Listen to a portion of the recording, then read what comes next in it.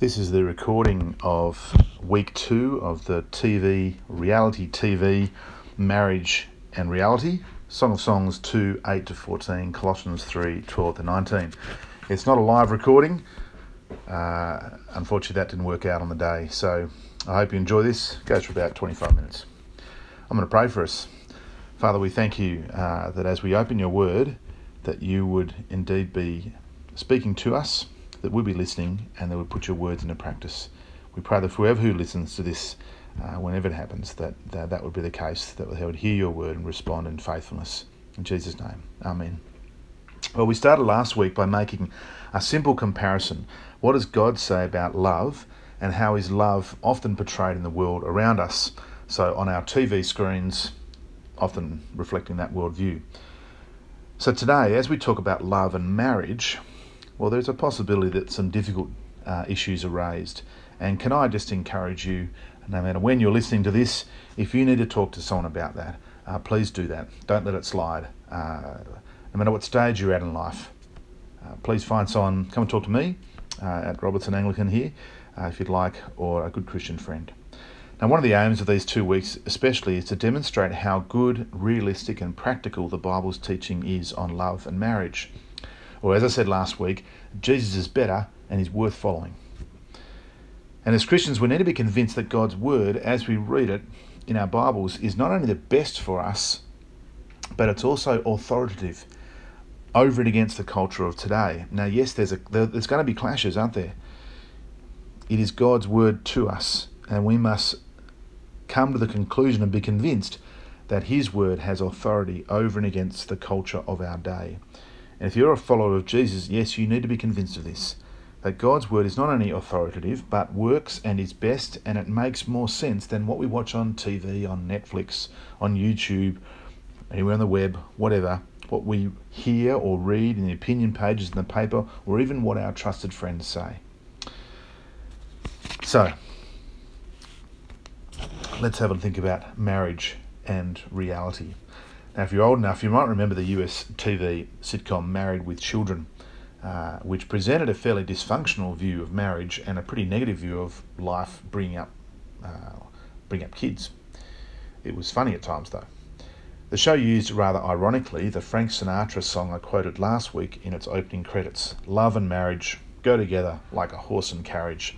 You can't have one without the other. I won't sing it for you now, though. Sinatra was right, the two do go together. And it's why we're looking at these 2 topics in our first 2 weeks, love and marriage. Although after 4 marriages, I'm not sure old Blue Eyes has all the answers. Last week we spent some time thinking about love and hearing what God has to say about love. We're going to keep hearing from God, for he's not only the one who invented love, he's the one who invented marriage. Now, it's worth stating the obvious as we begin.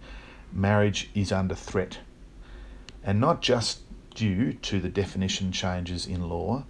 There are more and more de facto relationships. There are more divorces and shorter marriages. In fact, marriages have decreased, but weddings have increased. We get caught up in weddings, spend thousands, sometimes millions, throwing all our energy into the big day, but none into the marriage itself. At least in our culture, if marriage was a currency, well, you wouldn't want to invest in it. Its value is diminishing. Marriage as an institution has changed, and dramatically in the last 5 to 10 years. Weddings have increased in value, but marriage has been cheapened. Perhaps the show Married at First Sight demonstrates this show that just started last week. The show's concept is to put 2 strangers together to be married. Now, admittedly, it's not a legal marriage, it's just for show. These 2 strangers have never met. Now, at this point, I showed a clip from the show. It'd be fair to ask, is marriage just something we experiment with the attitude of, well, let's just try and give it a go and see if it works out. If it doesn't work out, we'll just find someone else. Is marriage like buying a car? Well, it's great at first, and then it starts to wear out, and so we trade the old one in to get a new one. And is marriage just about my personal quest to find love? Or is there more to it? What's the secret to a good marriage anyway? Well, I'm not sure we'll answer all these questions today, but we'll give it a go. although you might need to do some work for yourself, work yourself over morning tea, chatting to people. Again, our aim is to compare and contrast God's view of marriage against the world's view of marriage. And of course, we will and have made generalisations, and there are always going to be exceptions. Now, what if I'm not married? Should I switch off now? No, stay with us. Marriage itself is fundamental to God's purposes, and it's still such an influential part of the society in which we live. So listen on, and don't forget, at the end of this series, we'll have a one-off on singleness.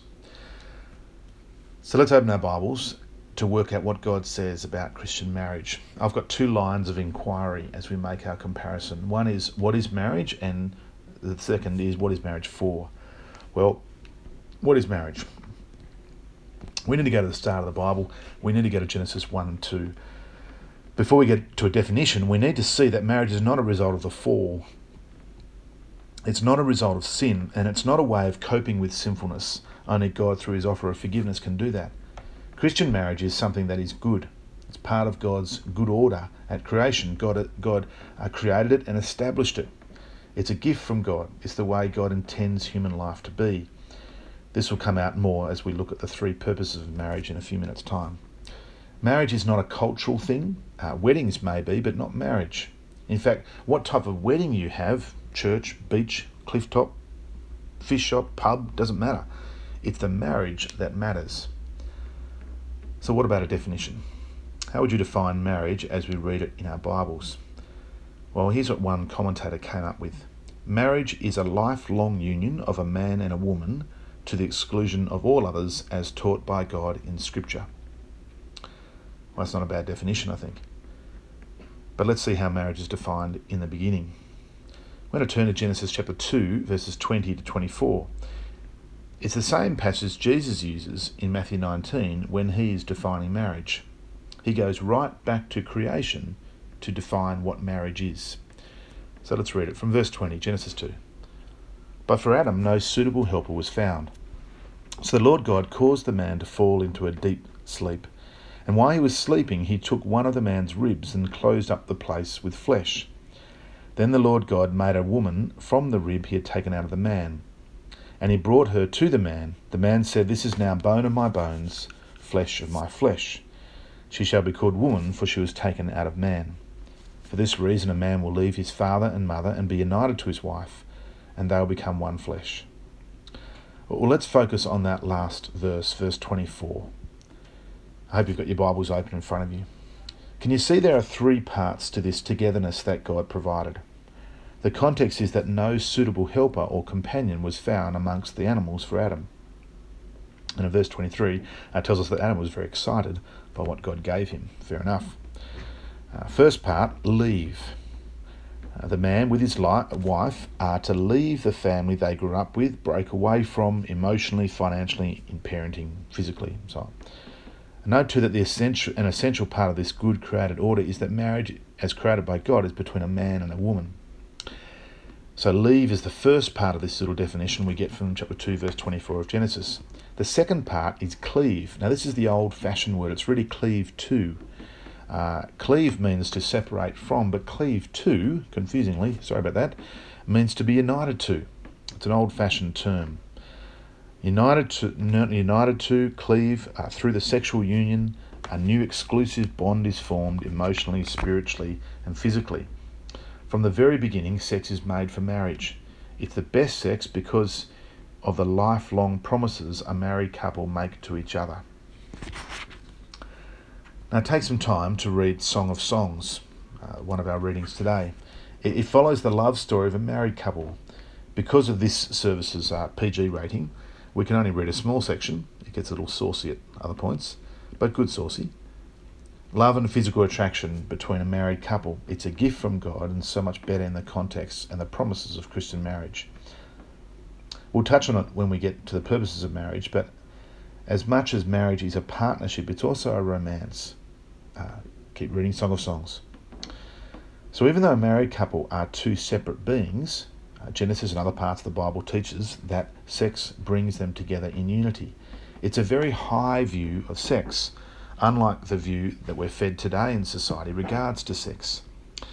Now, one of John Dixon's great books, it's for teenagers actually, really, A Sneaking Suspicion, he uses this great illustration and he writes that the Bible's view of sex is like a Porsche. It's something of great value. You don't go and lend it out to other people for anyone to have a go. And there are enormous consequences if you do. But he goes on, the world's view of sex is cheap. It's like an old Datsun. Well, actually, an old Datsun these days is pretty expensive and pretty cool, really. What about an early 1990s Falcon? I'm sorry if you own one of them. If you get on early 1990s model Falcon, it's a pretty cheap car. So you can pass it round. You don't mind lending it out. This is a bit like the world's view of sex. If it gets used a bit, well, it doesn't really matter. It's not something of great value.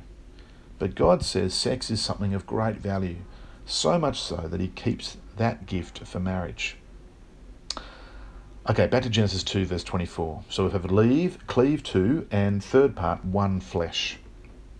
They are now a new unit, distinct from separate from others. It's a permanent bond. And now when Jesus quoted this verse in Matthew 19, he added, therefore what God has joined together, let man not separate. In other words, Jesus clearly taught that marriage is something of great significance and great worth. Now, before we move on to the purposes of marriage, we need to add something else into the mix when it comes to defining biblical marriage and how we understand what it is. That is, the Bible speaks of the relationship between God and his people as a marriage. Now, the Bible tells us, and history tells us, that it's an adulterous marriage. The prophet Hosea writes, in turning their backs on God, God's people have committed adultery. Because of sin, we are separated from God. Yet in Jesus we can be brought back. The marriage can be reconciled, made pure as a bride perfectly presented for her husband. And that's the picture that's presented in Revelation 19 and 21. It depicts this heavenly marriage, God's people prepared by Jesus at the cross as a bride beautifully dressed for her husband. What we see in Scripture is that God's gift of marriage, here and now, in this life, is an anticipation of the greatest of all marriages, the marriage to end all marriage, and that is between God and his people forever, perfectly in heaven, where, unlike our marriages in this life, there is no more hurt, pain, tears, the old order of things, sin has passed away. Marriage, then, is fundamental to God's purposes. We'll see that more in a minute, but in the broader scheme of things, our marriages ought to point us to the greatest marriage, that of God and his people. You could say Christian marriage then ought to point people to the cross of Jesus Christ. Does your marriage do that? Does your marriage point people to Jesus? God's marriage to his people is the pattern for our marriages today. In service, in love, in sacrifice, in trust, in responsibility, our marriages ought to point people to Jesus. Well, what's marriage for? What are the purposes of marriage? It's not a bad question to ask, is it? When I do some marriage preparation with a couple, I like to start asking, why do you want to get married? That can be taken in numerous ways, but let's think about it for a few minutes, about the purposes of marriage. Now, the well-known Church of England Archbishop Thomas Cranmer in 1662 presented a threefold purpose of marriage based on three passages of Scripture. We're going to use that. The threefold purposes are still part of our modern Anglican marriage service today. So here's what he wrote. Here's the first purpose, although these are not in particular order, and this one certainly jars against culture today. It was ordained for the procreation of children to be brought up in the fear and nurture of the Lord and to the praise of his holy name, says Thomas Cranmer.